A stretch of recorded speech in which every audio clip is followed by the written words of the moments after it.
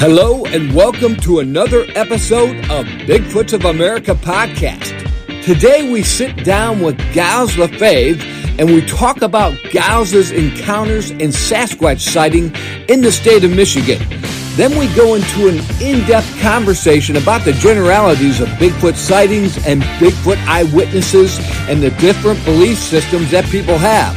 So stay tuned for more of Bigfoots of America.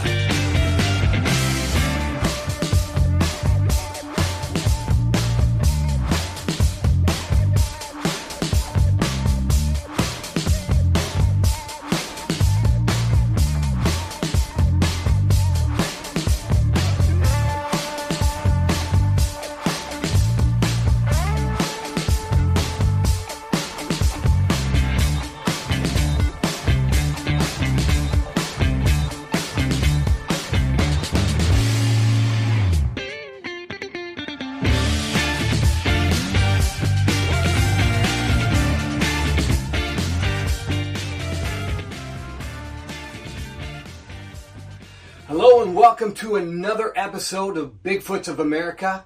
Today we have Giles Lafave with us. Giles was one of our eyewitnesses in our video episode series on YouTube. So we got him into the camper to do a podcast episode now. So, hey Giles. Hey, good to be here, Brian. Yeah, man, yeah. Earlier today we went out to an undisclosed location where we know that there is a family, a tribe, a clan of Sasquatch.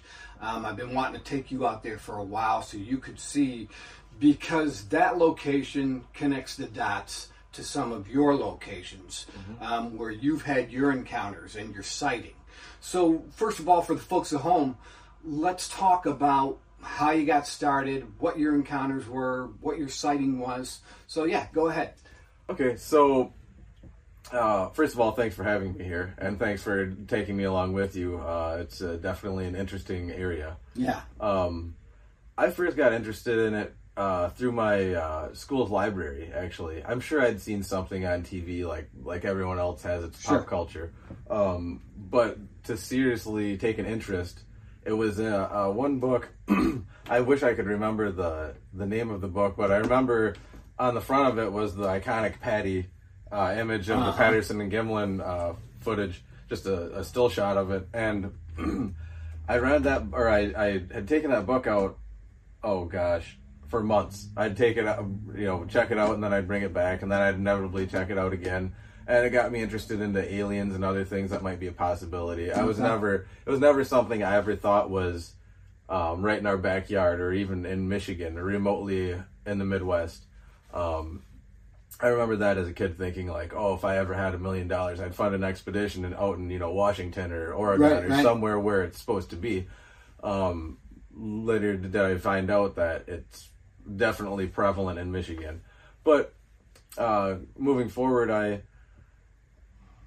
had my encounter, which I'll speak of later, my first encounter, and I didn't think it had anything to do with Bigfoot or anything. It was just a really odd series of repetitive noises that I heard throughout one night.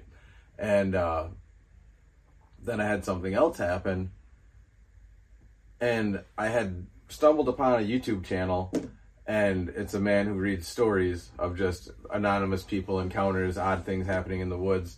And one of his encounters that were shared was, it might as well have been me writing in my story to him and it being read back to me. It was almost exactly my encounter, just a different person, a different time, a different place. But the exact same set of odd happenings happened to me.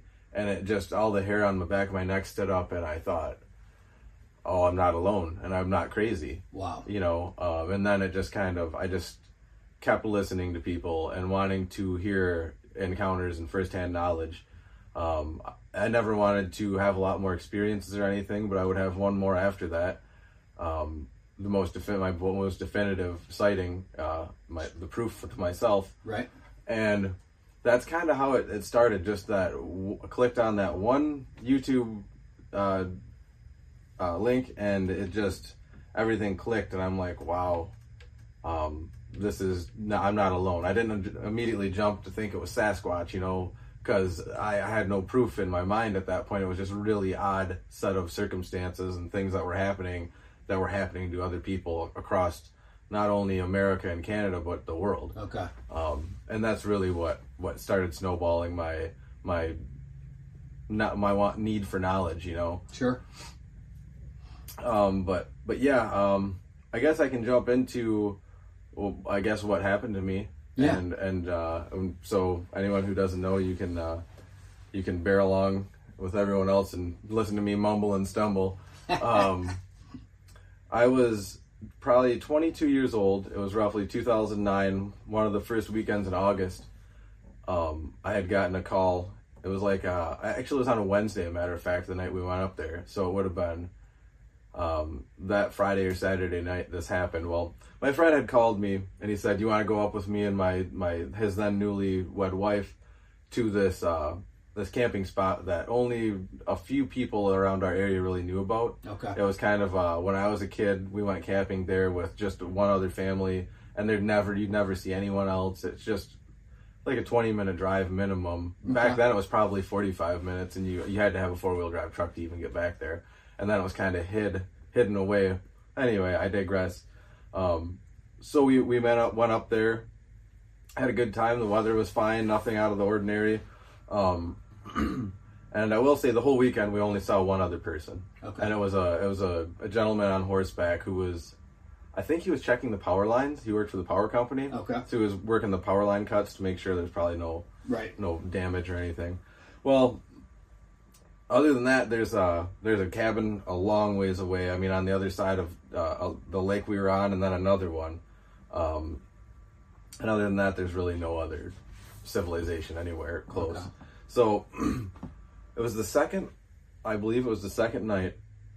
I was laying on my air mattress right next to the entrance of the door. It wasn't an air mattress. I was the lucky guy who just brought my sleeping bag, and they were on one of those where the big air mattresses just came out or were more popular. Right. So they're real comfortable, and I'm just laying there, and I must say that I only sleep well for the first couple hours of the night, Okay. and then after that I wake up like at minimum a couple times an hour, like Okay. just tossing and turning. When I wake up, I'm wide awake. So it was about 3:40 in the morning, and the only reason why I know this is because I woke up to this sound, and I immediately thought, before I even opened my eyes, I knew what I was hearing. Okay. And it was somebody driving in what I imagined was just a way oversized like tent spike, almost like a railroad spike. It sounded like somebody was just pounding one in like 10 feet away. And I was just immediately angry. Like, who is pounding a stake in and setting up tent in the middle of the night next to our pretty private camping area, right. Which it's not in a campground, it's just on state land. It's just real, not cool move. Yeah, so why would they do that? I woke up very angry, and I sat up and grabbed my phone and looked at it, and it read 340, 344, something like that. My old Nokia brick phone. And the more I started listening to it, I'm like, well, that's not a tent stake being pounded. What is that? And I'm like, well, it's a little farther away. And there's natural gas wells here and there. And I think the closest one is like 600-700 yards away. So it's a long ways away. Okay. And there's a little access road for it. Well, anyway, I thought maybe they're working on those. And then it just didn't sound right. It wasn't like a metal hammer hitting something. And it finally clicked about 30 seconds later as I'm sitting up, and it reminded me exactly. The image that came in my mind was, I do construction work. I have on and off since I was like 18 years old. Okay. And like when you're dumping rubble, like concrete and stones, into a dump truck, and it hits another big stone, it makes a really distinct clack noise. And that's exactly what I was hearing. And it sounded like it was like somebody was holding a stone in each hand that had to have been like twice the size of a softball, maybe, or more. Wow. Like, and just hitting them together. Okay. And what was really unsettling was it was very rhythmic. I mean, it was like smash, smash, smash, so very smash, purposeful. smash. And it was almost like after I figured out what that was, I immediately was just frozen stiff. I don't know if it's because my brain realized that this isn't natural. And even if it's a person doing that, that's very odd behavior. Mm-hmm. You know, before my mind really caught up, my subconscious was already freaked out. Yeah. And I was just, stiff as a board, just like almost petrified. Okay. I don't know why. That's not a normal response for me. I'm not saying I'm the toughest guy in the world or not scared of anything, because I definitely am. Yeah. But it was an odd response for me. And the banging just intensified in both it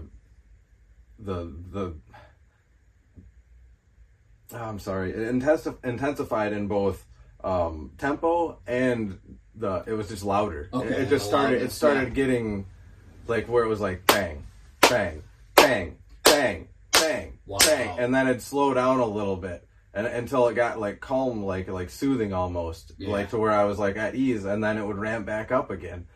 And this lasted, I couldn't tell you how many minutes, but it was minimum 3 minutes, or more. And I don't ever remember it stopping. And I don't know if this was from the adrenaline dump or what, because I was legitimately freaked out. Because this thing sounded like it was only 30, 40 feet away from the tent. Okay. Just in the tree line. And I got myself to lay back down as quietly as I could, still stiff as a board, just like I had to force myself to move, like, you need to lay down. Like, and there was a 22 rimfire rifle sitting next to me, like, I'm not going to do much, but It's not like I was completely unarmed and, I just didn't even think to grab that or anything. It was just, this is extremely eerie.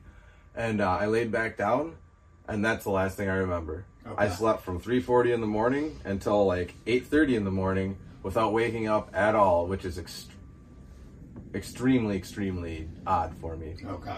And I never said anything to the couple that I was camping with until we started leaving, and we got back onto the main road, and I had asked them, hey, on, I believe it was Saturday or Friday night, or like the second night we were there, do you guys remember hearing that noise?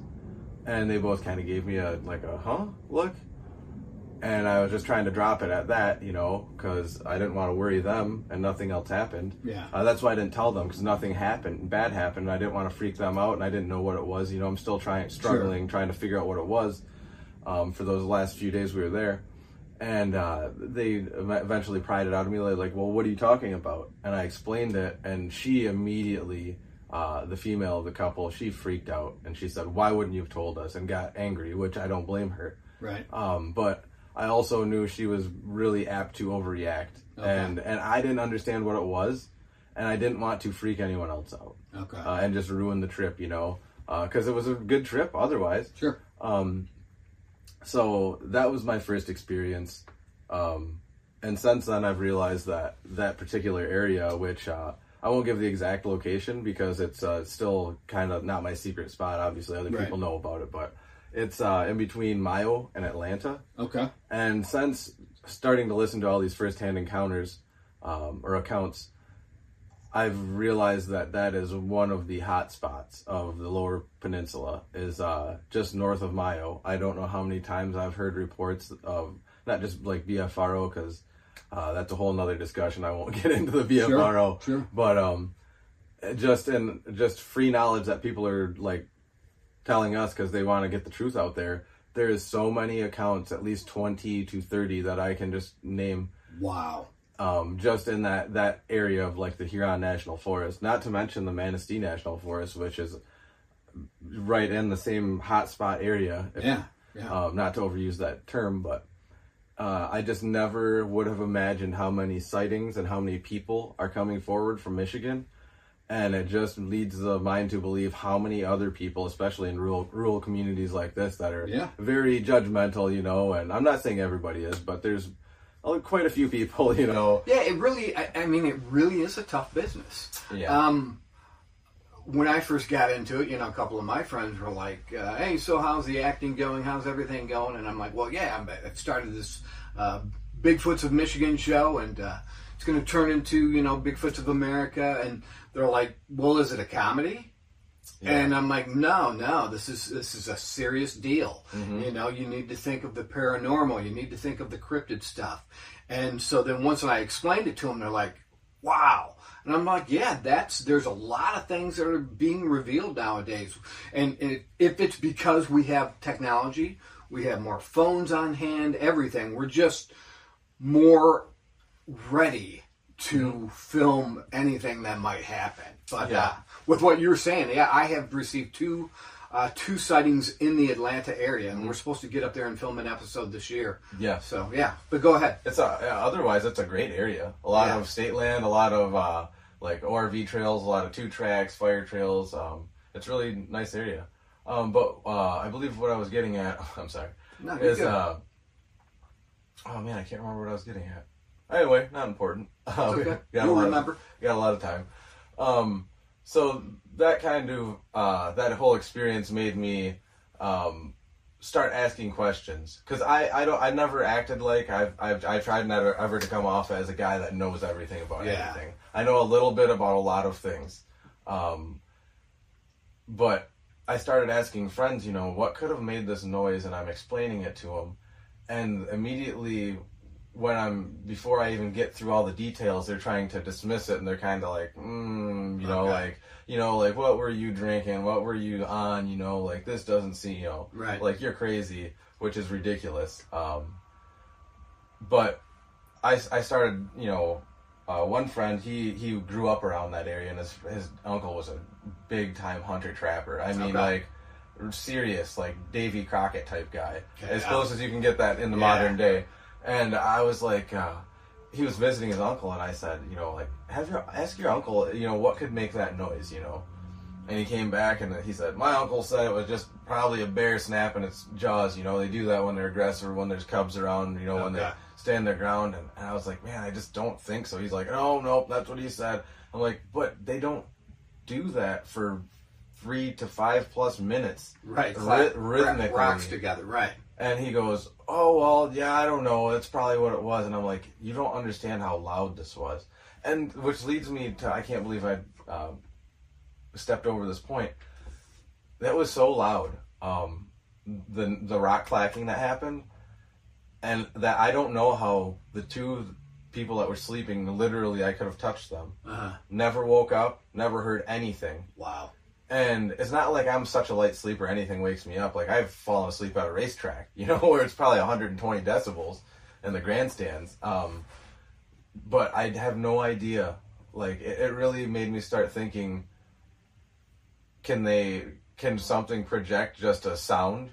Not just, how you people say there's mind speak or telepathy, however you want to call it. Can a sound be projected? Because how is it that I could hear it so well and it woke me up and they heard nothing? Yeah. And I went down a bit of a rabbit hole in, I didn't believe in that type of stuff when I first opened my mind to this and thought, like, this might be happening in Michigan. I didn't believe in they can disappear or anything even close, like, anything not natural. I thought people were just full of, what, and they were, smoking the wrong pipe or something, so to speak. Right. But you cannot hear all of these accounts of, like I was saying, people will literally hear something clear as day, and they turn to their friend and they're like, what was that? And their friend has no idea what they're talking about. And it's undeniable to them, like it's like as loud as a jet engine, what they're hearing. Yeah. And the person next to them has no idea. They're like, you're crazy. Yeah. Never heard anything. So I'm not saying that that's anything's a possibility with this. As widely crazy as the details in these, details in these encounters sound, there's legitimacy to it. There's no way that all these people are having similar experiences to me, and they're all making it up. Right. And I had these experiences before I even heard any of the people's testimony on finding Bigfoot of the town hall meetings, which they never put anything, that's not in their... Oh, right. That's if it's not narrative. If it's not Gigantopithecus, then it doesn't get on the show. Right. Or on the website, for that matter. That's just my opinion, but take it for what you want, listeners. But there's better resources for information. It's harder to get to because it's not all collected in one database where you can go by county, by state. But if you really sift through and listen to things and, keep a mental catalog, you can get truth filtered through your own brain. I totally agree. That's my number one ingredient for the show is the eyewitness. Mm-hmm. Because, like we were talking about earlier when we were coming back from the location, I had said 2 people can look at the same object or same situation and have a totally different point of view. Mm-hmm. So with that in mind, I set out to say, okay, yes, this show is about Sasquatch. But just as much, it's about the eyewitnesses and how they experienced the sighting or the encounter and how it affected them. I think that because that way we can get the data. We can get the data, truthful data, not manipulated, not the Gigantopithecus narrative that's being pushed on anybody. Mm-hmm. No, this is going to be an independent show where if you want to say you believe Bigfoot is connected to UFOs, go for it, because we need a knowledge pool right now where we can just pour all the data in and then sift through it. And then at the end of the day, each individual can make up their own mind what they think Bigfoot is. Yeah, I mean, any databases, I'm not saying the BFRO is bad, but you won't get all of the reports that are reported into them. Right. You're only going to get what they deem is credible and pushes their agenda. Yeah. Which, hey, to each their own. They're still providing a service and it's valuable. Exactly. Need every little bit. So I would just caution people to, the information you get, if you have to pay for that information, there's a red flag. Don't. Yeah. I'm not against, if there's some kind of get together and somebody rents a hall and you're charging $5-10 a head just to pay for the hall to have, that's different. Right. That's a collective. When it's hundreds or plus dollars for a ticket for a sorry if I offend anyone, but expert, because there are no experts in this field. That should raise a red flag. I mean, if you want to go and just meet people, that's great, but I would take whatever those people say with a big heaping spoonful of salt. Yeah. But otherwise, there are plenty of avenues of podcasts like this that you'll get a lot of good information. I mean, I'm sure there are going to be some people that lie and they just want attention, whether it's good or bad. Right. But I'd say the majority of people aren't trying to drag their own name through the mud, because if you want to admit and attach your name to this, there's a lot of negative that is going to come with it. There's very little positive. For sure. But yeah, I mean, it's just between that and there are all these different groups, like not just Facebook groups, but physical groups that of people that get together and go out. And there are people against people in that group, and then in turn, that whole group is fighting against another group. And I think we all just need to admit that we really don't know much as humans, period, especially in this topic. And we should probably just close our mouths and listen sometimes without judgment and really open your mind a little, because there's a lot more to this than I think people want to admit. Yeah, and for point, what we talked about earlier, the tree knocking. Mm-hmm. When we hear that sound, we automatically think it's a tree knock. Because that's just what we would have to do to make that sound. To make that sound. So then we're out there knocking on trees. I don't like to do that, but some people do. Mm-hmm. But you had told me about, and someone else, Matthew, had told me about, these might be coming from their vocal cords. Yeah. Produced by their own anatomy, so to speak. Yeah, think about how loud we can, imagine being much more powerful, and who knows how the muscle mass, how dense it is. Their tongue might be as heavy as my whole forearm. I mean, I don't know. Yeah, lungs and chest. If anything that is reported as can roar for like a minute straight, has to be pretty large and powerful.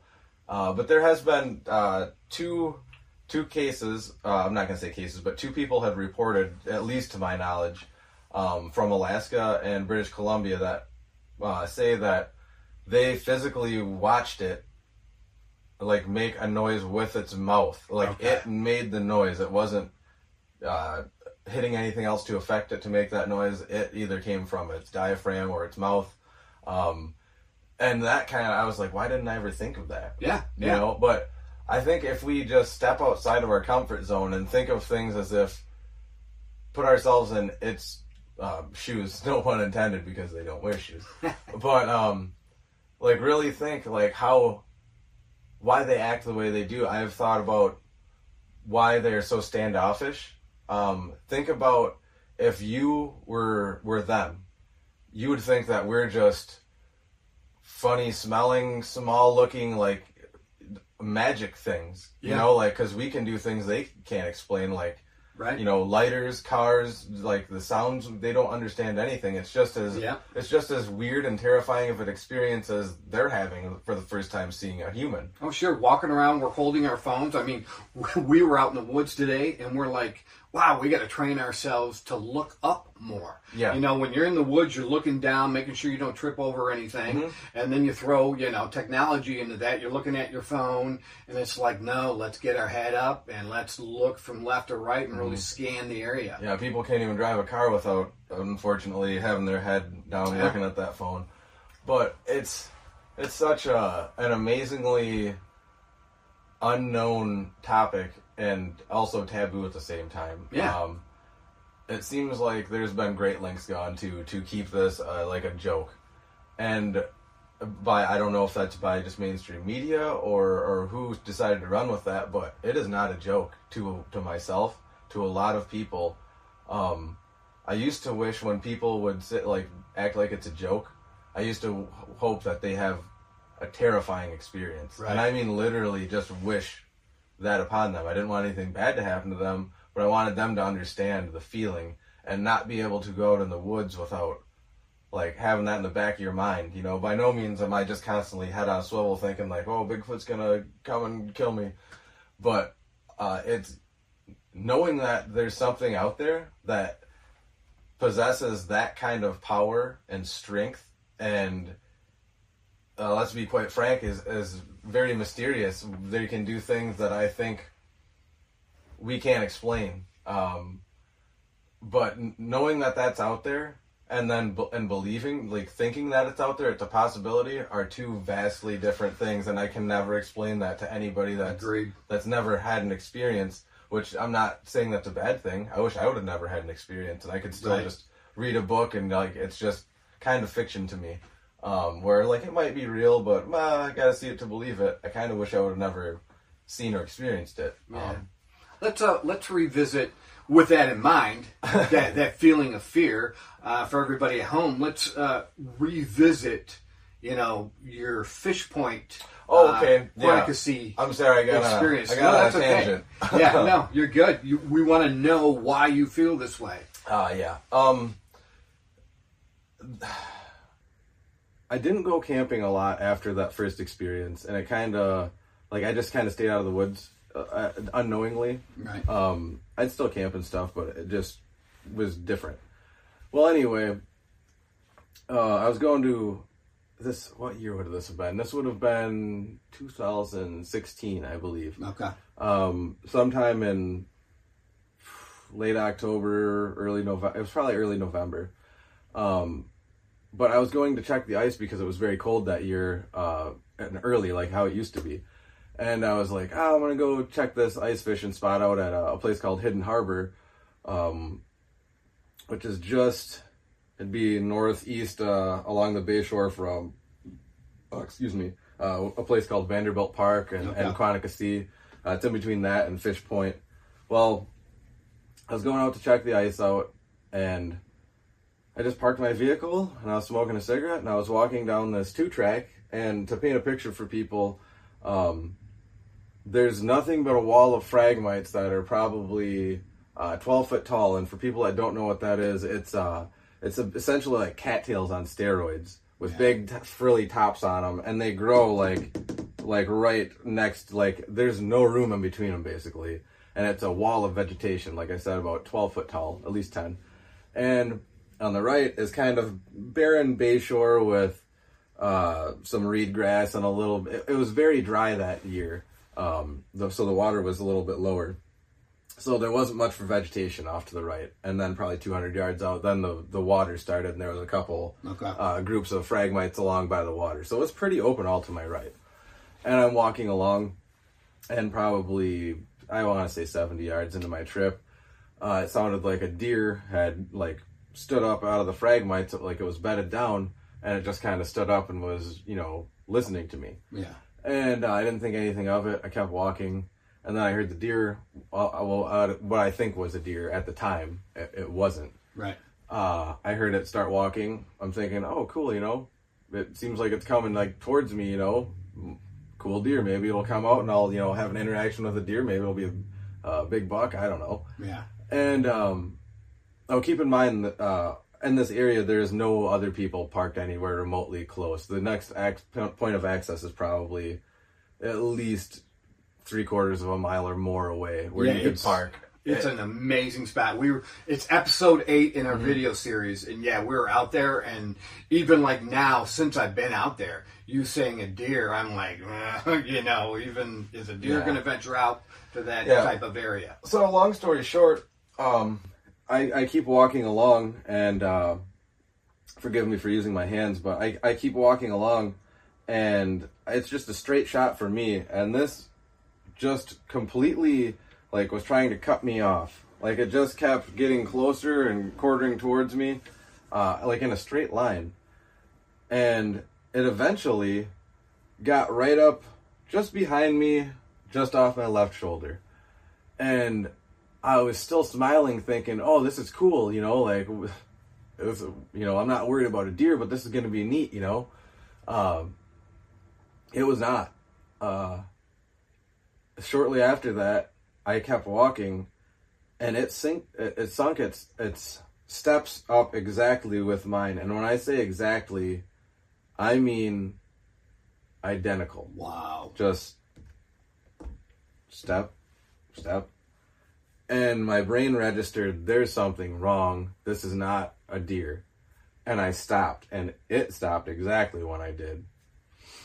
Well, I didn't know what to do, so I just kept going, and it kept right in step with me, and I started getting fascinated with it. I wasn't as freaked out from the unknown anymore, and I was like almost like playing a game where I'd stop, it'd stop. I'd take a step back. I don't know where it took its step, but it would step exactly, and then I'd take like 3 quick steps, and it would, like, right with me, like it was watching me. Okay. And then I started getting freaked out again, like a lot more so. I started getting scared. But for some reason, I just kept going away from my vehicle. Like, I wasn't thinking right. Yeah. And I ventured out over to the right side of the trail, so I had a little more distance away from the phragmites. And I started looking up at the phragmites, and it was a dead calm day, which is very seldom had on the Bayshore. And I couldn't see any of the phragmites moving at all. I couldn't hear another odd thing is I couldn't hear the vegetation. And for somebody to move through reed grass even, but especially phragmites, without hearing a right, it almost sounds like windbreakers, but way louder. Okay.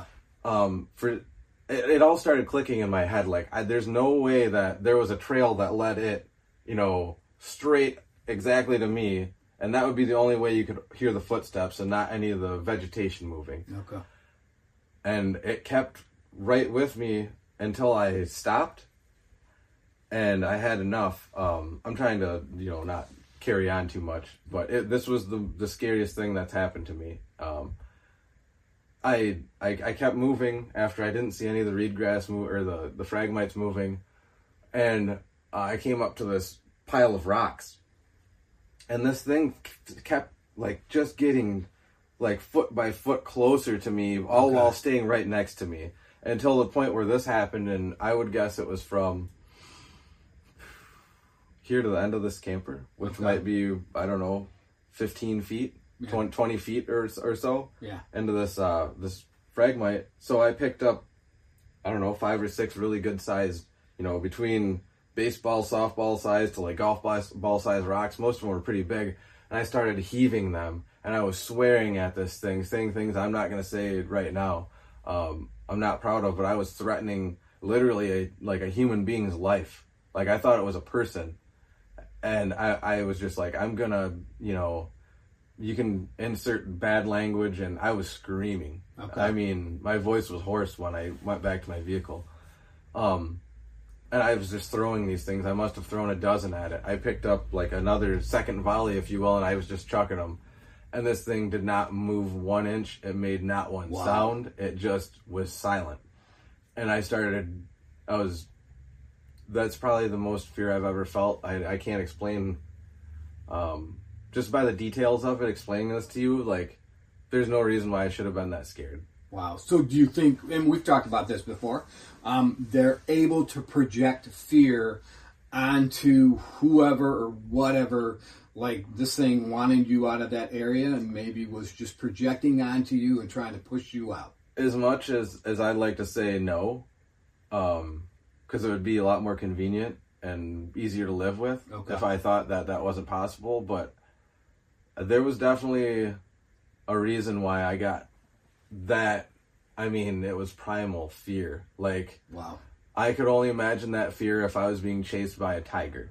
Okay. Like, that kind of, my life is I'm going to die if I don't do something quickly.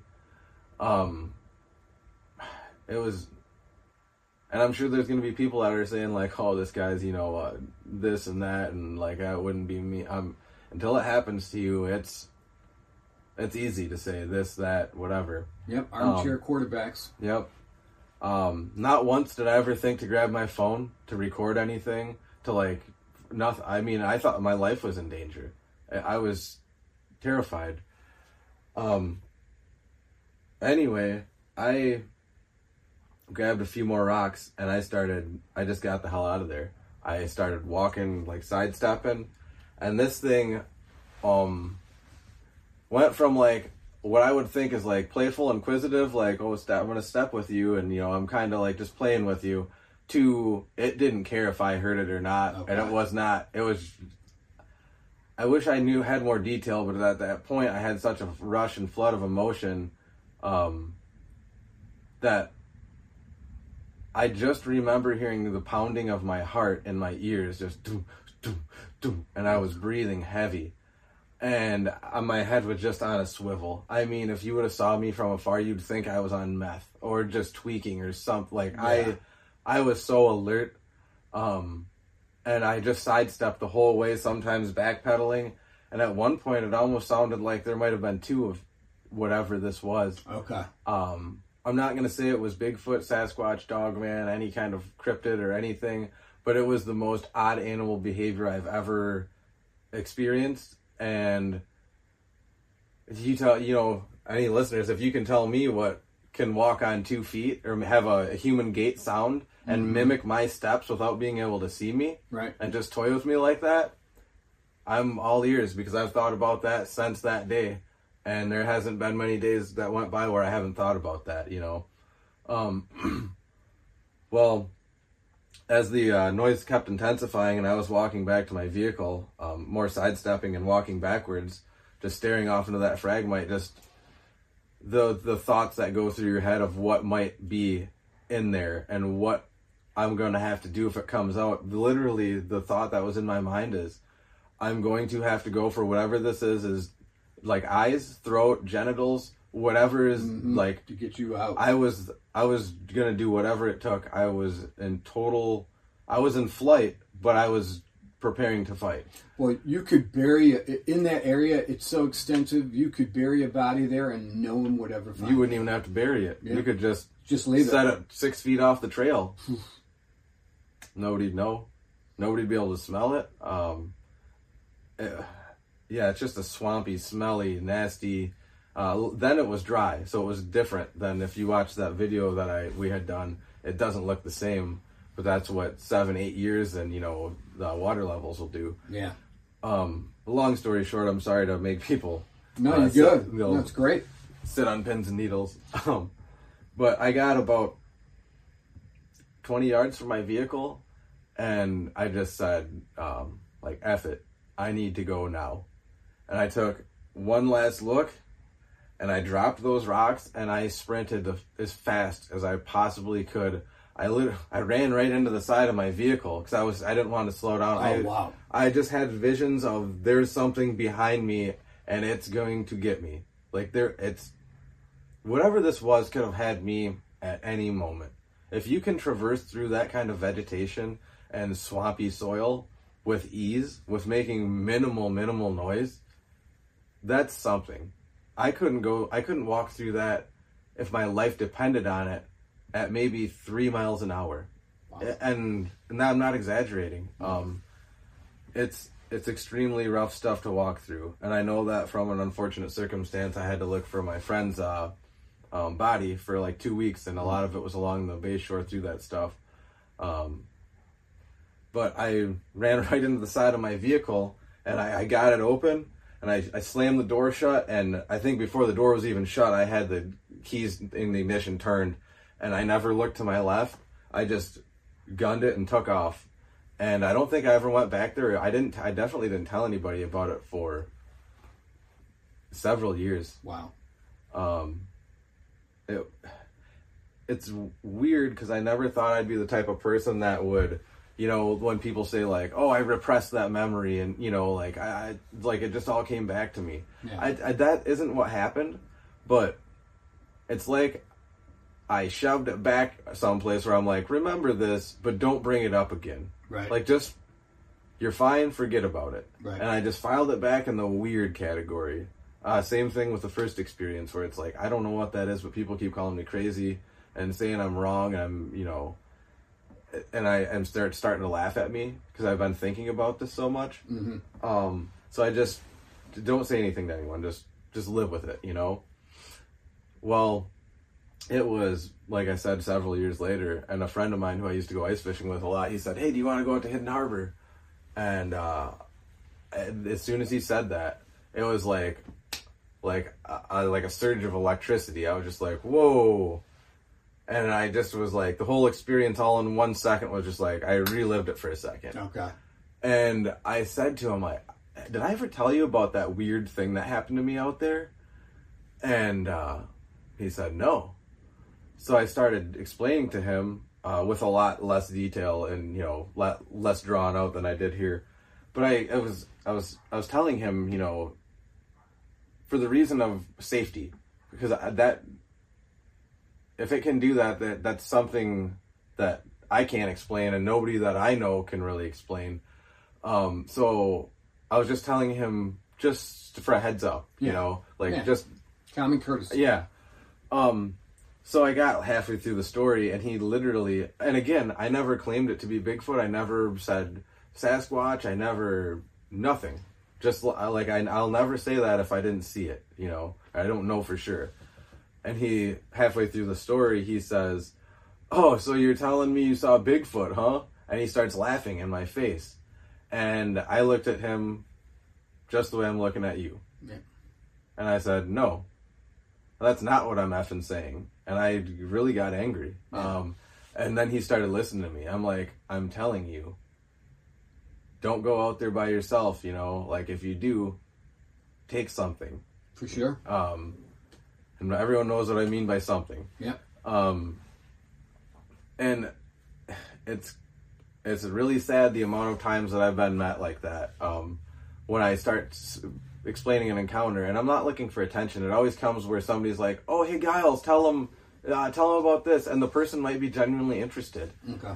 And it never ceases to amaze me that there's always like 1 out of 3 people probably, or every 50% will just laugh and like assume that you're talking about Bigfoot and act like you're crazy.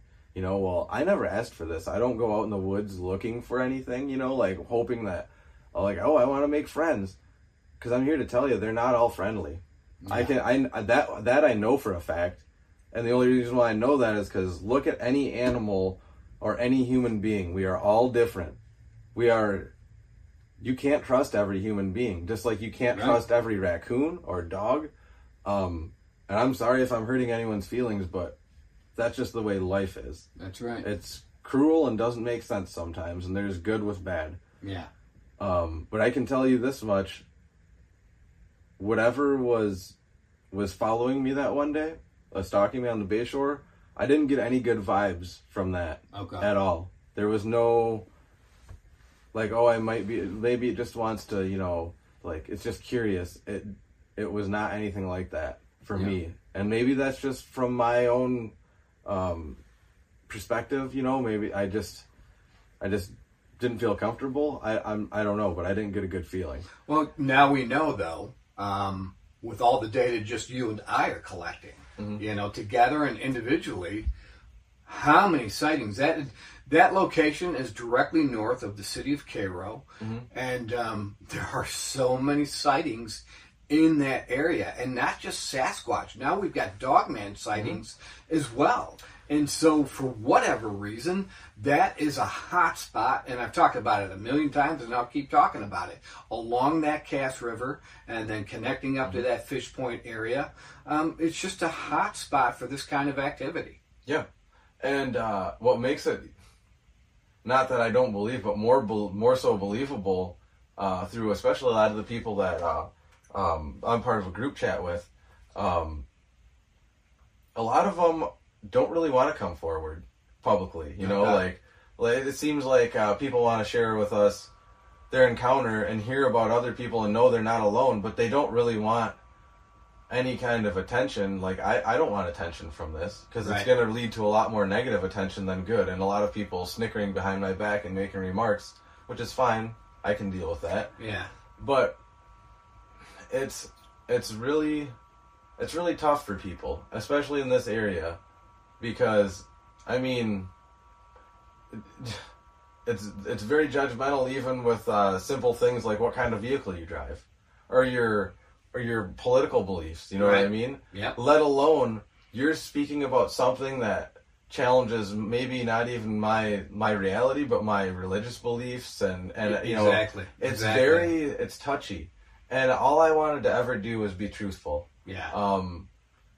I don't want to mislead anybody. I don't want to say something is for certain without knowing for certain.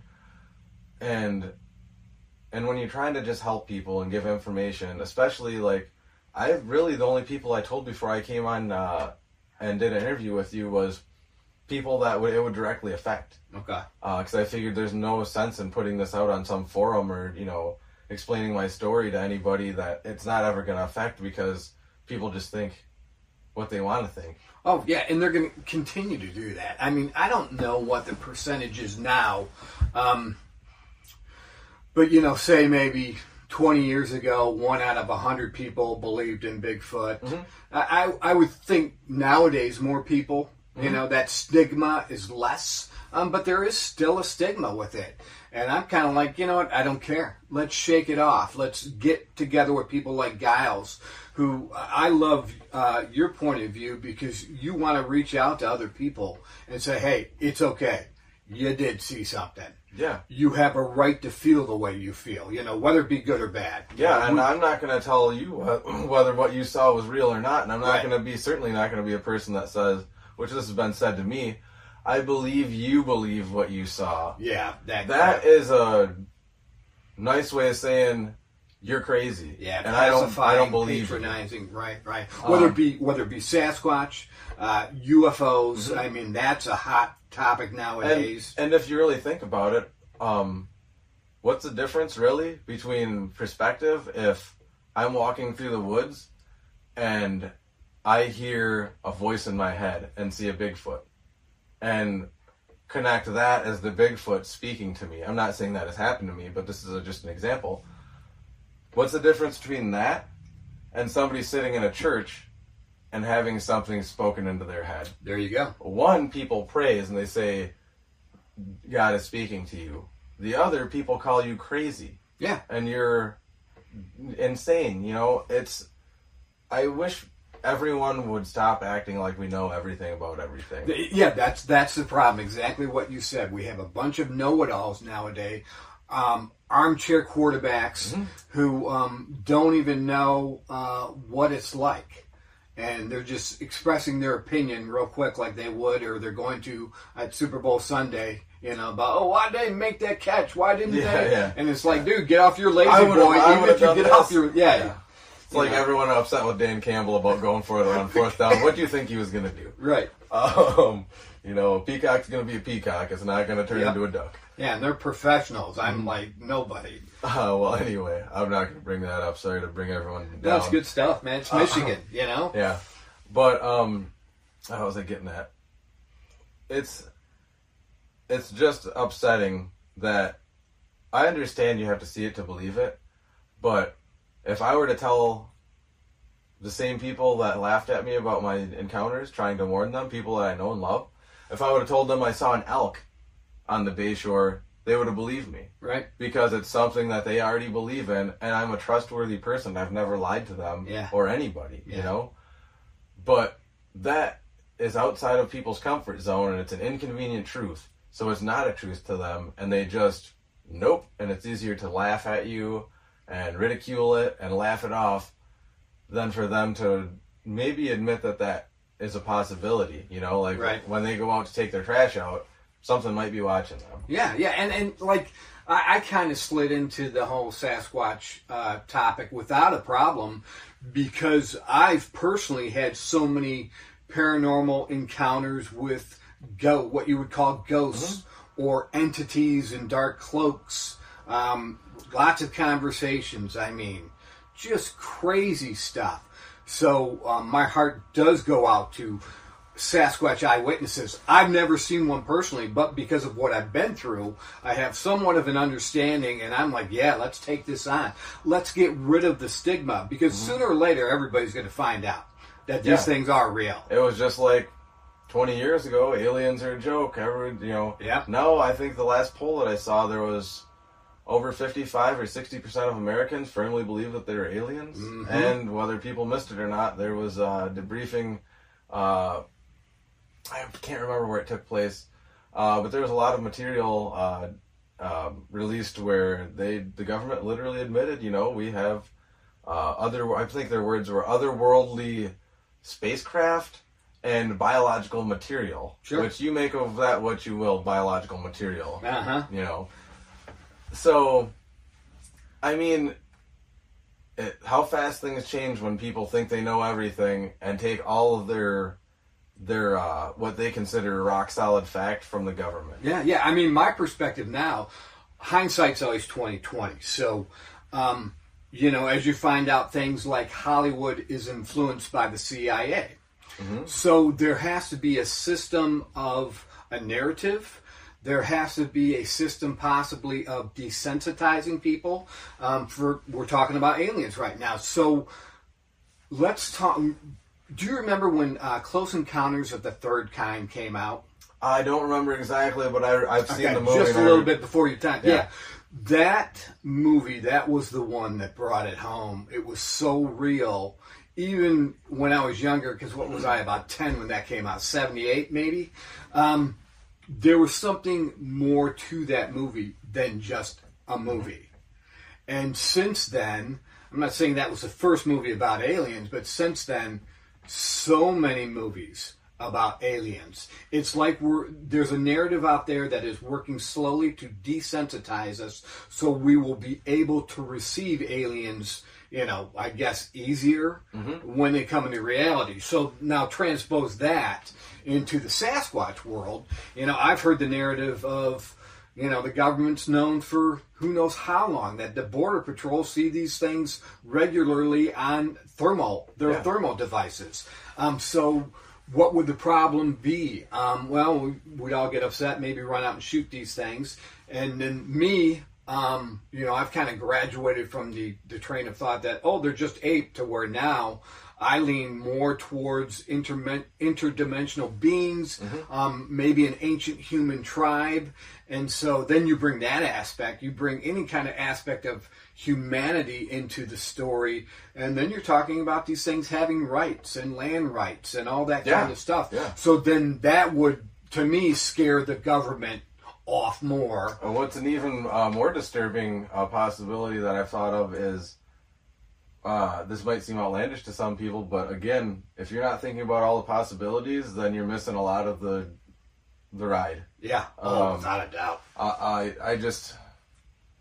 Anyway, what's a more disturbing possibility is that the government doesn't want us to know about them and doesn't want to acknowledge that they exist, so they push this narrative of, oh, Harry and the Hendersons, and it's a funny, Winnie the Pooh character. Yeah, and because they might be more connected to us than what we think. Yeah, and then with what the government knows, they could be more responsible legally.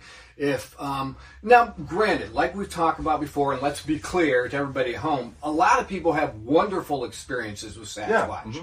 So, by and large, Sasquatch aren't these scary, necessarily evil ones. But, like you said, there are evil people in this world. So why wouldn't there be evil Sasquatch if they have human traits? I know Aaron Spencer, who I'm going to meet with him tomorrow. You know, just the way that Sasquatch scared him off, you know, it's almost like he got a kick out of scaring Aaron half to death. It really seems like in my findings, I'll just let people know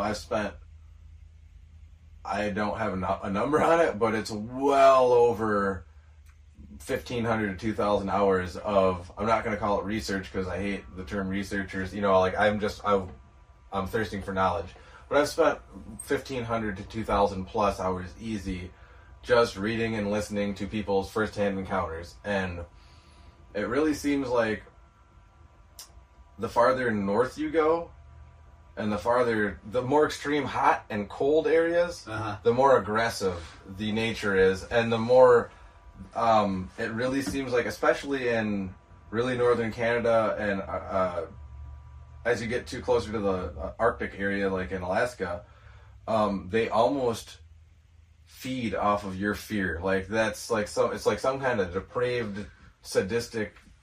I can't really explain it. So with you saying that, and I don't know if we've talked about this before, that reminds me that it seems like the Sasquatch that are closer to the urban areas are more used to people. Mm-hmm. And you're not so offended by our behaviors, let's say. Yeah. Where the more rural ones are like, stay away from us. I mean, you made some great points earlier about, you know, we get sick. Yet, you know, Spain came along and probably killed off the Mayan population because of smallpox and other diseases like that. So if Sasquatch are aware of that, they're smart, like, hey, stay away from the humans. You could catch a disease. Mm-hmm. That was a great point you made out today. Or, you know, you could be shot because, by and large, a lot of the data I've been bringing in, a friend of mine, Cheryl Green, she's the administrator of our group page on Facebook. And she has had nothing but wonderful experiences with Sasquatch growing up as a child. She felt they even protected her at times. Mm-hmm. And so I think Sasquatch kind of scents out each individual. And by and large, females of the human population are less aggressive. Maybe us men are just considered more aggressive to the Sasquatch. We're more apt to react in fear and grab a gun and try to shoot them. Yeah. So they try to keep their distance more when it comes to human males. So all this stuff is what I've been processing over the past couple of years. Like, oh my goodness, this is so much deeper than I ever thought. The dynamics are from the ceiling to the floor, back to the ceiling, to the stars and back. It's been such a crazy journey, but I want to learn. I want to learn. I just, you know, keep soaking it in from each individual I meet, each eyewitness, and I just want to have a full understanding of these things, and that's just me. But let's go on to, so you've had your two encounters, which kind of shaped you, and you weren't sure what they were, so to speak, and I'm not sure if right then, in those instances, you thought, Sasquatch. I definitely did not. I never. Okay. All I knew was in the second experience, not to keep beating a dead horse, but before I threw the rocks, I was just thinking exactly what I told you. Like, if this comes out, I'm going for the eyes, throat, genitals. Right. Well, my literal thoughts were, you might kill me, but you're gonna end up dying from whatever I do to you. Right. I'm not gonna just be an easy meal. Yeah.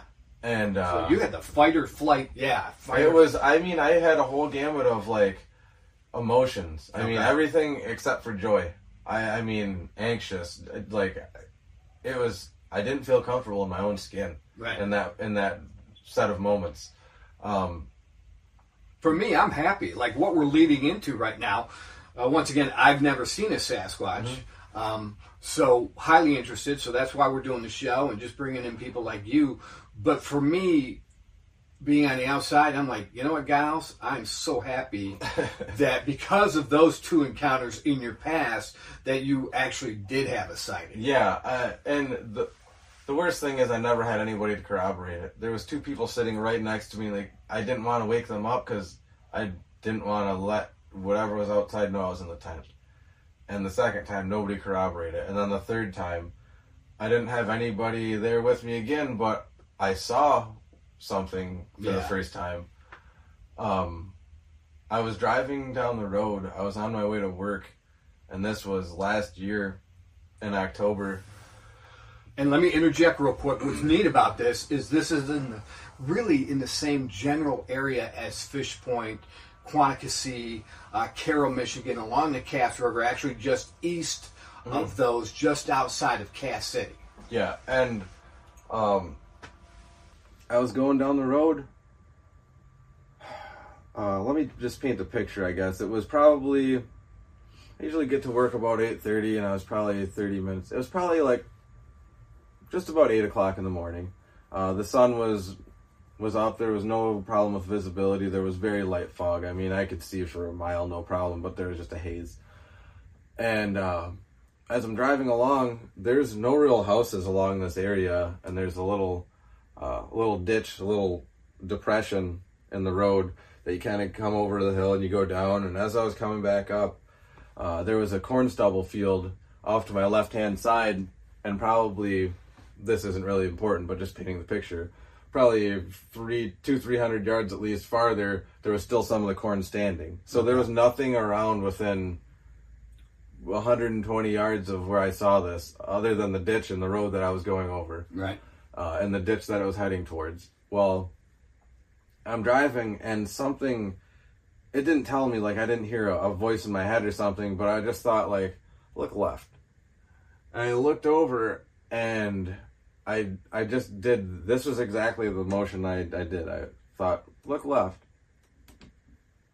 And I just barely took my eyes back off of what I had caught my eye, and I looked back, and I just thought, that is the biggest human being I've ever seen in my life. And again, didn't think Bigfoot until like maybe days later. And I've been heavily invested in this topic at that time. Just never even thought, like, I think, like, logically, what is that? Yeah. And I thought when I saw it, I thought, that is the biggest human being I've ever seen in my life. The guy was, I'm saying guy because at that time I thought it was a guy. I thought this guy was at least 7.5 to 8.5 foot tall. I mean, wow. Like, taller than a basketball, like, abnormally big.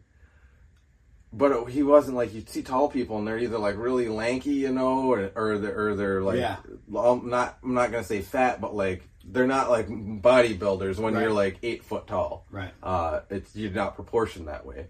Well, this looked like if you were to take like the biggest country boy, like when you think stereotypical, like, oh, he could lift a tractor with one hand, like that thing could have. Wow. Its chest was wider than my shoulders, like deep. Okay. It was, because I saw it from the side, and I just thought, holy crap, that guy is huge. And I just thought about how big the shoulders and the chest were on it. And it didn't look super athletic, like, you know, it looked like country strong. Like, okay, right. You know, like, there was a little meat on its bones, you know? And I had this, the whole sighting of it happened for 3 seconds probably. I looked, and then I thought, oh, I gotta look back at the road, because I'm coming up a hill, you know? Yeah. So I looked back, I mean, just for a second, I turned my head back around, and it was gone. And when I say I just turned my head back around, I didn't look and then think, oh, it's gone, and then to look back at the road. I was looking everywhere. I looked in all the mirrors. I was freaked out. Wow. How can something that big just disappear? And I know it wasn't a figment of my imagination. I know what it was. But that was the whole thing. And I mean, that was the most definitive thing that I had experienced, but it was also the least scary. Yeah. Didn't you say it was kind of like like it froze? Yeah, I didn't remember. I don't remember seeing any motion to it. Okay. It's one arm was on its side and the other one was just getting ready to come out, and it was what made me. I'm sorry that I'm jumping around. No, you're good. I don't get to speak about this to many people, and I get a little antsy. It's great. The weirdest, what caught me as like this isn't normal, was it was all one color, and I mean. Not like where its clothes would be. I mean literally nose, eyes, hands, feet, everything. One color. Wow. There was no texture to it. Like you'd think, and I was about 50 yards away from it. Or maybe 60 with the extra lane of the road and the shoulder between us. But I mean, I could see, you should be able to see detail if it's a hairy being of some sort, you'd think. And I was like, well, that's not a guy. Because I thought initially it was somebody with like a reddish brown Carhartt coat with their hood up. So I'm like, that guy don't have a neck. That's weird. And it wasn't. It was just one color. There was no clothing.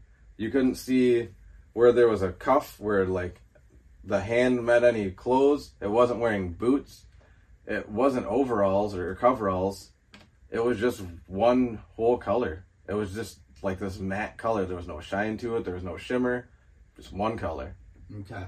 Like a calico cat, you would say. Yeah, it's like if you could imagine like the rust orange brown color that you can get in calico cats. It was like there's some companies that make like knockoff Carhartts that are that same type of color, but it's like reddish colored. It was kind of like that. Just unexplainable, like I don't know what can do that. Yeah. It's literally, it disappeared, or it could travel 120 yards in half a second. I don't know. Yeah. That area, we've been to that spot. That's in episode 8 on our YouTube series, where you get to see the spot. It's a slight valley between two hills. So you were heading to work, traveling from west to east, and this being was walking from east to west. And I think you, like I said before, you more or less came cruising over that hill so fast, it wasn't ready for you, froze. And then just down a little bit, there's like a little ditch that leads to the Cass River we talked about. But also, first of all, the color reminds me of Aaron Spencer when he was a child, and he had the Sasquatch mother visit him almost annually. That was only just maybe 5-10 miles away from where, and it was the same color as the one you saw. That was years ago.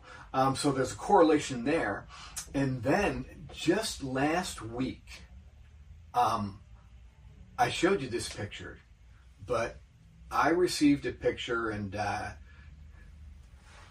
it is a picture of possibly, now this is the crazy talk. Yeah. This is the crazy Sasquatch talk we're getting into. The movie Predator, where they can cloak. I received a picture that there is a human being body form type, and I showed it to you, but it is cloaked. And it's cloaked in a forest way to match like the forest background, except though it wasn't matching its background. Yeah, it almost, if I could explain it to people, it doesn't seem photoshopped. Yeah. It seems legitimate, but it almost looks like a humanish form of a wavy mirror. Yeah. Like that's not all at one angle. It's hard to explain. It's definitely a human form of something. So with that in mind, then my mind, being an actor, goes to the movie Predator, where we first saw cloaking. And then I'm like, oh, does the CIA already know about this? And then they feed Hollywood a narrative, and then Hollywood gets it in a movie about an alien who cloaks. And then if that technology comes out, you can say, oh, come on, they're just ripping that off from Predator. That's not real. Right. And then, so now that is one possibility out there in the extreme Sasquatch world, that these things have the ability to cloak and or walk through portals at any given time. That some have the ability to walk through portals or create portals. I used to think like the Carroll area, and I'm not backing off on this point of view. For some reason, the Carroll area seems to be more susceptible to portals being able to be formed there, or is it state land where these beings know that there's nothing's going to be built and the topography isn't going to change at all, so they can zap in and zap out, they can travel back and forth because they know that it won't change, they won't be walking into somebody's backyard. So these are all the things that go through my mind, like, what does the CIA know? What does the government know? And then they're slowly feeding us these things through movies, and now we're kind of finding these things out for ourselves with all these eyewitnesses coming together. Everybody's got a phone taking pictures. All of this together is just amazing. And speaking of phones, I would ask that for those of you that haven't had a serious, like, oh crap experience with in the woods, just any kind of, I'm not saying seeing a 10-foot tall being, but have something you can't explain, the last thing you think about is pulling your cell phone out. Without a doubt. Because that's not going to help you at all, unless you're getting it out to use it for a flashlight. Yeah. I mean, I told myself after my first encounter, I was telling you this earlier, after people thought I was crazy, I wish I would have just recorded. You know, I had a Nokia brick phone, but you could still record on it. I wish I could have recorded that to show people, like, no, it wasn't a bear. No, it wasn't somebody changing a tire that was beating on their vehicle. You know, no, it wasn't like what you're telling me it was. Yeah. I can't tell you what it was, but I can tell you what it wasn't. Yeah, and the only guy I know, guy contacted me not too long ago, can't give his name, but he was ex-Special Forces. And he believes the only reason, he's got a picture of what he saw. He let me see it, and it's absolutely amazing.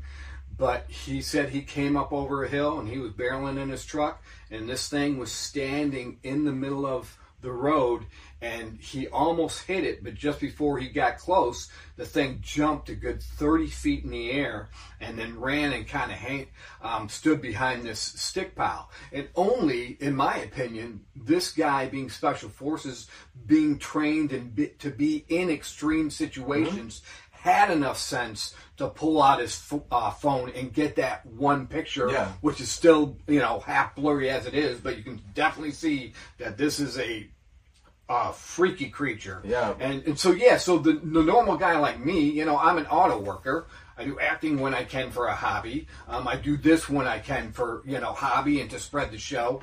And am I gonna, stay right there, Bigfoot. So don't move a little bit to the left. Yeah. No, I'm going to be like, holy crap.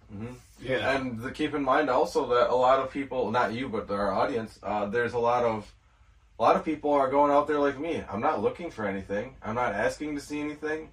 And when something crazy happens, I'm not even expecting this. It's not even in the realm of possibility for me. So why would I think to document it? Right.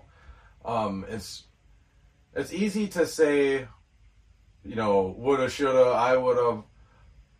Yeah, why didn't you get a picture? It's a lot harder. Yeah, why is it blurry? It's a lot harder to just take it for what it is and try to, believe the person, you know? And there's nothing wrong with not believing people, but, man, not everyone's lying about this stuff. And it's what you said. It's, this is the main thing that attracted me to you, and that's why we've kind of hit it off, is you have, from day one, been... People just need to be aware of what's out there. We're not saying that Sasquatch is going to come kill you, because we have plenty of reports that these are wonderful creatures and have treated many human beings kindly. We're just saying, just be aware of what's out there. The cougar sightings. I want to know about that. I don't want that hidden. I don't want the state withholding information and then me taking my son out there and this thing coming, it's not supposed to be in that area, or a bear or whatever. Yeah, for whatever reason,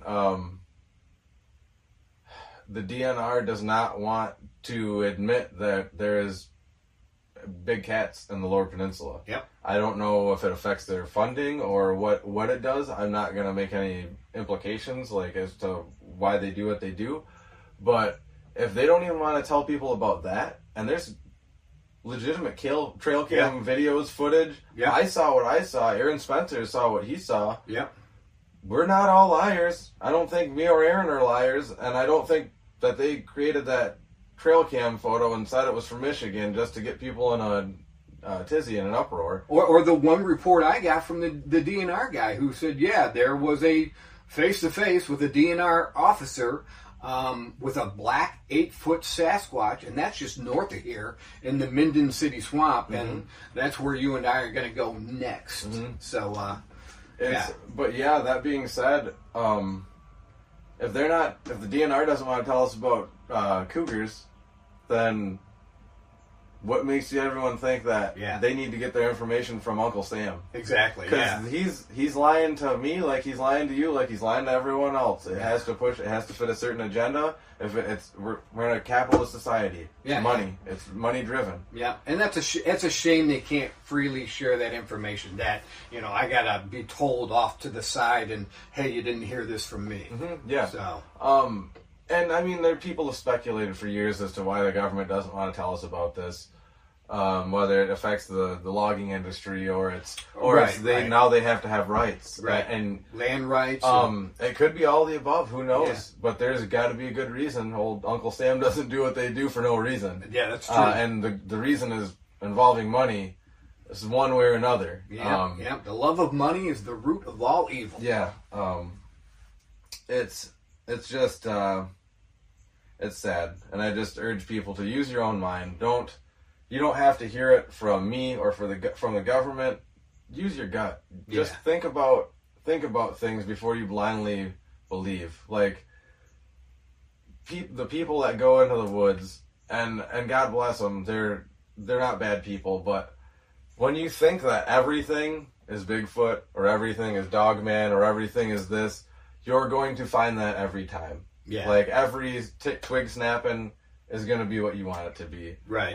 Just take things with, an open mind, no preconceived notions, and that's all I ask people. Because we don't want to say everything is a Sasquatch. Yeah. We don't want to have that crazy kind of thinking either. So want to be well thought out and balanced. Yeah. There's between that and just getting people to hopefully like put themselves in another person's shoes or another creature's shoes. Think about if you were a Bigfoot, you would have oral histories. You would have some kind of communication. Yeah. And you were around during the when Native Americans, before they got ripped away from their land and killed from disease.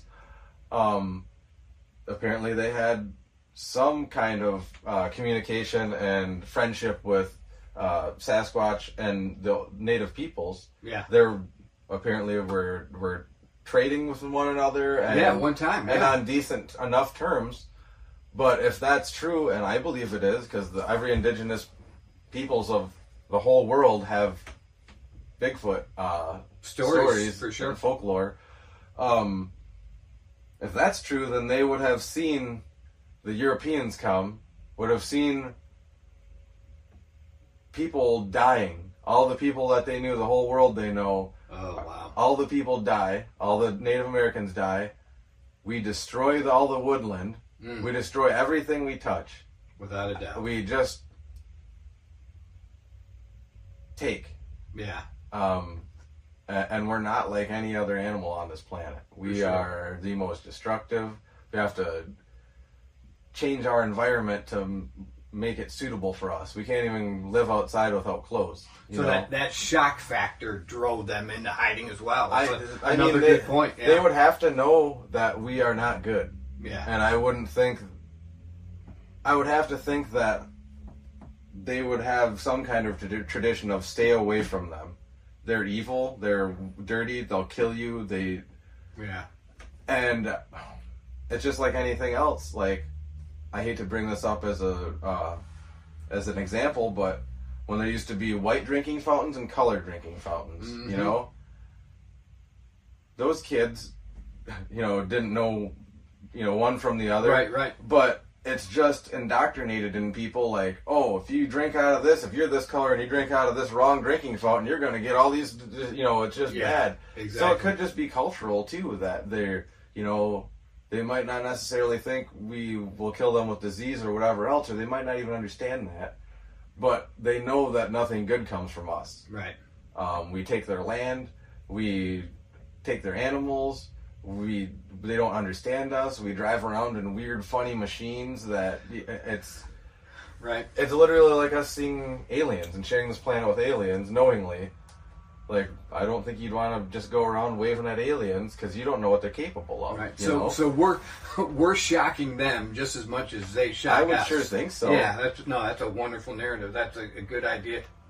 But it makes a lot of sense why there are so many more up close encounters and like more playful encounters with the smaller ones. Well, I would imagine they're younger, but maybe it's because they don't know any better. It's like when your mom says, "Don't play with matches."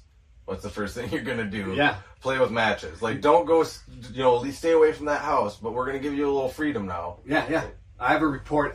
You brought to mind that report I got from a woman who lived in the northern part of the Lower Peninsula, and every year she used to go to a particular camping site with her RV and camper with her dad and family, and she turned around. She's just maybe a 10-year-old girl.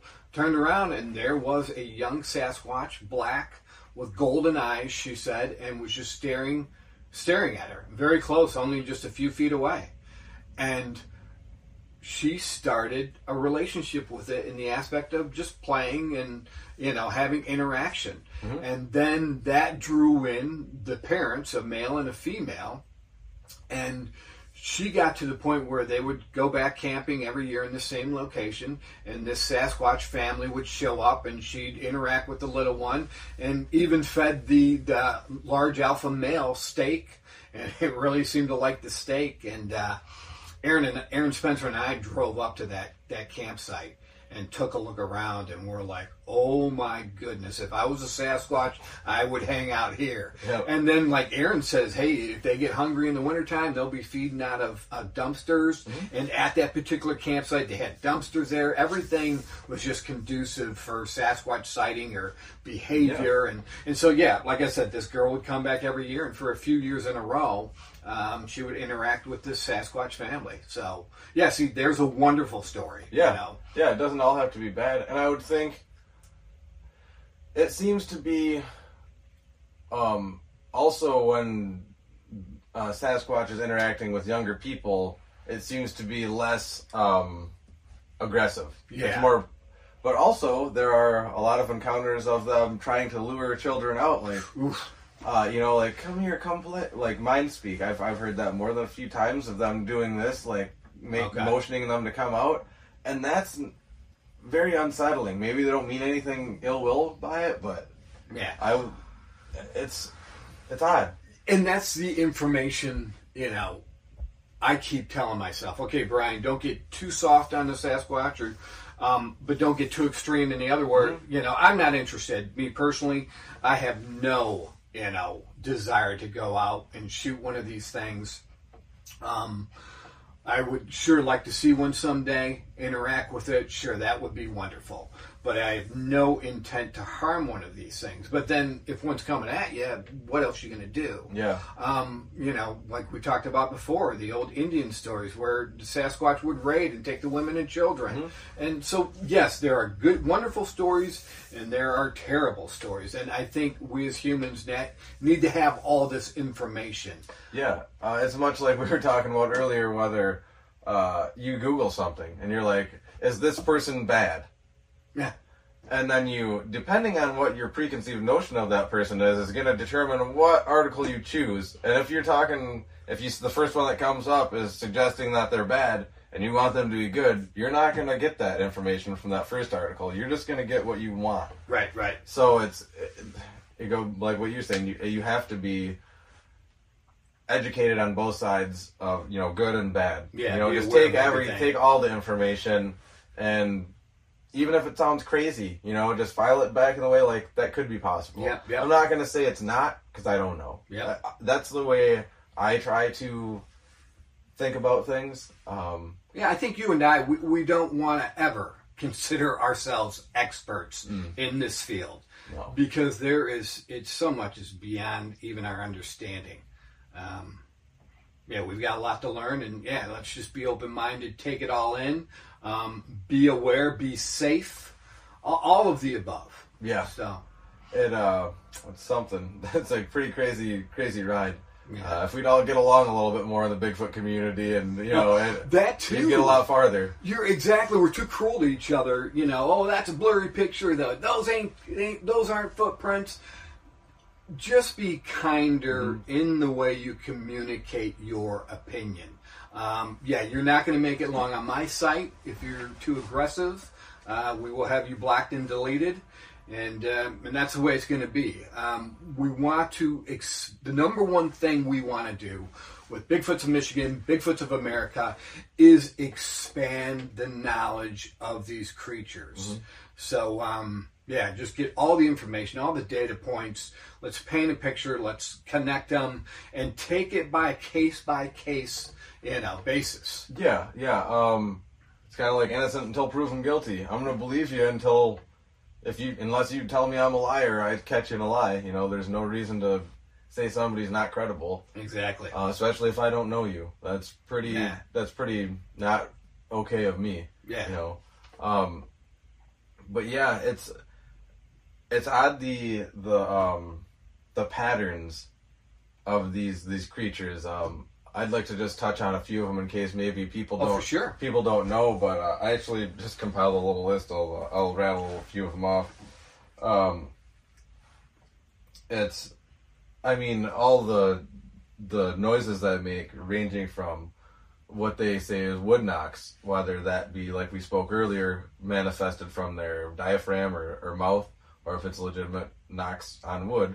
The smashing of rocks, which seems to be a lot less, it doesn't occur as much, but it does still occur. There's whooping and what they call samurai chatter, which just it just is mumbo jumbo crazy sound, to mimicking people's voices. People that have called their dog in, all of a sudden they hear themselves call their dog, but their voice is coming from the forest. These things seem like they can mimic and throw their voice to match just about anything. And that's just the sounds that they make. Yeah. Which are quite advanced, it's not just the same sounds a dog can make. It's way different. You have the smell that's associated, the rotten sulfuric, wet dog, skunk smell. And I hear that could be a gland that they choose to, activate when they feel they need to. There are some people, which I'm not going to say the wrong or right, but some people think it's maybe the residual smell from when they jump or they pass through a portal. I don't know. Yeah. Maybe it's because they just didn't shower in a while or haven't gone near water through a river. I have no idea. But that's why it's nice to talk about this and bring up different possibilities and points of view, because it might be from something nobody's really thought about because we're not thinking about it the right way. But in every encounter, at least in Michigan, that I've heard, I've never heard of anyone being hit with a stick, rock, anything like that, to the point where it hurt them. Like a pebble barely hit them in the chest. That's different. But I've never heard of anyone being hurt, in Michigan at least. Right. Which is very nice. If for me, that's what made me comfortable to go back in the woods and be confident in myself, is because I heard so many encounters from Michigan and just so many from across the United States and the world, and nobody's really being hurt. It's just they're being intimidated and scared Yeah, maybe just to get out of the area. I know when Aaron and I know without a doubt that rock flew over my left shoulder. It didn't hit me, but I knew it was there, and it was parallel to the ground. It didn't fall from a tree. The velocity, hit the branch. We've got part of it on video in that episode 7. And, yeah, nobody to this day can tell me that, that wasn't. No. If it was thrown by a Sasquatch, they have such aim. Mm-hmm. It's absolutely amazing. And then we had 2 more of those that flew over our heads. It's really an amazing feat. Their physical capabilities. Yeah, and that's something that is reported thousands and thousands of times, is how accurate they are at throwing rocks and sticks and such. Yeah. Not to say that one couldn't take your head off with a football-sized rock. Right. I mean, depending on how you are, what you're capable of, what kind of creature you meet, if it's a good, bad, what mood it's in, anything's possible.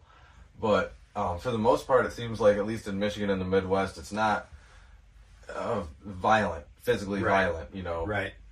There's a difference between getting a limb thrown over your head, and being hit by one. Yeah. It seems like if they want to hurt you, they will. Yeah. And they definitely can. I'm going to go down my list of patterns here. They also will do what they call a bluff charge, like especially at night, where it'll be running right at you, and then at the last second just veer off. Wow! And it's like all you feel is a rush of wind, But that is reported quite a few times. Wow, I didn't know about that one. Yeah, there's people that have had it happen. They claim, I'm not saying it's a fact, but this is secondhand knowledge from firsthand encounter, that they were so scared they were just frozen. Okay. And that's the only reason why they thought they made it, is because they didn't make a move. They were just like, you do what you gotta do, and I'm just gonna stand here. But that is not uncommon. It doesn't seem as common in Michigan. That's more where they're more aggressive. Okay. Which again seems to be in the hotter the climate and the colder the climate. The more extreme the weather is, the more agitated they get. And camping, my gosh, there seem to be a lot of encounters camping. Anything involving tents, circling tents, placing their hands on tents, just basically hovering right over the tent, just all kinds of odd activity. A lot of circling the tents. Yeah. And then throwing little pebbles into your camp area. Just odd, like they want you to come out they're toying with you almost. Yeah, I think too sometimes they want to get a good look at us as well. Yeah. They want to learn about us. They want to see different versions of us as well. I mean, there is a recent picture a guy got out the peak of his tent, and he's got 2 Sasquatch faces he caught on camera. I'll show them. Mm-hmm. I think I've got it. I'll show them to you. And both, one to me looks more Native American, where the other one looks more apish and scary, kind of like. Yeah, that's one thing. And a lot of the encounters in Alaska, they seem to one have grayish skin for the most part. Okay. I'm talking the skin under the hair seems to be like an ash gray color. A lot of them with black eyes with no white in the eye, just all black. That's scary. And they seem to have more human, or what he says, native features, like Native American. Yeah. And I don't know. I'm not going to say more often than not, but there seems to be quite a few cases in the more south you go where they seem to be more gorilla type looking. Interesting. That's just in my findings. I could, mine might be skewed, but my info might be skewed, but that's what I've gathered. Yeah, that's like different breeds of dogs, Mm-hmm. So there's different kinds, different breeds of these things. Yeah, and if I would say they had to have evolved quite differently from different geographical locations, from even just Florida to Washington. you're gonna get a different product from one family to the other. You know, right? Just physiological differences, Right. And that leads me to a couple other things. I'll talk on is the abilities that these things seem to have. Might just be some have certain abilities and some don't, like cloaking or being able to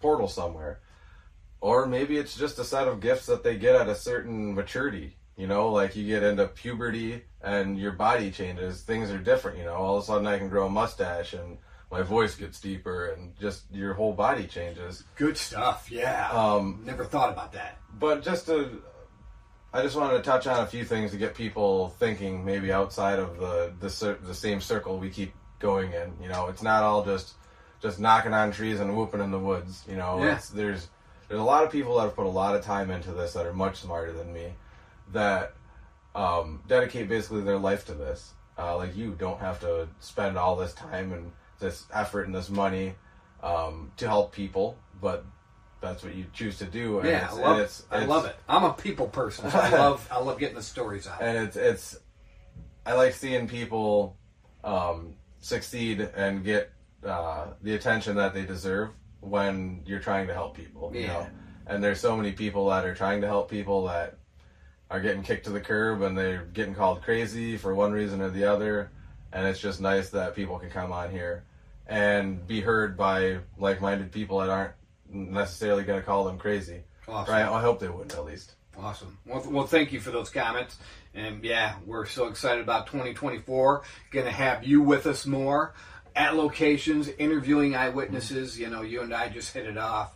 So I just really appreciate you as a person. You were the first person that contacted me when I kind of got on YouTube and started announcing that we were going to be doing something like this.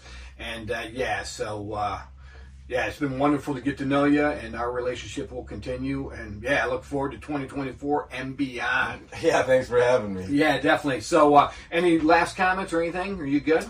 No. I'm really just happy to have the group of people that you have together. Aaron, you seem like a really awesome guy. I can't wait to meet you in person.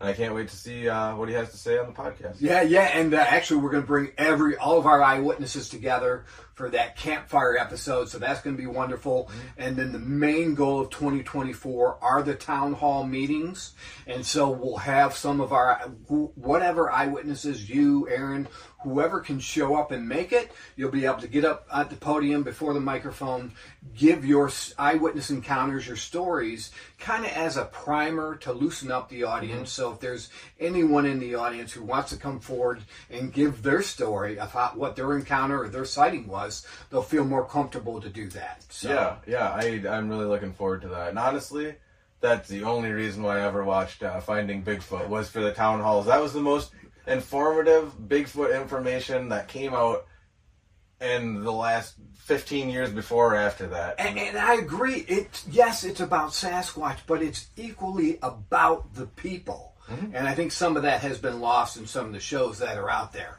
So, thanks so much, gals. And thank you at home for listening. And stay tuned for more of Bigfoots of America.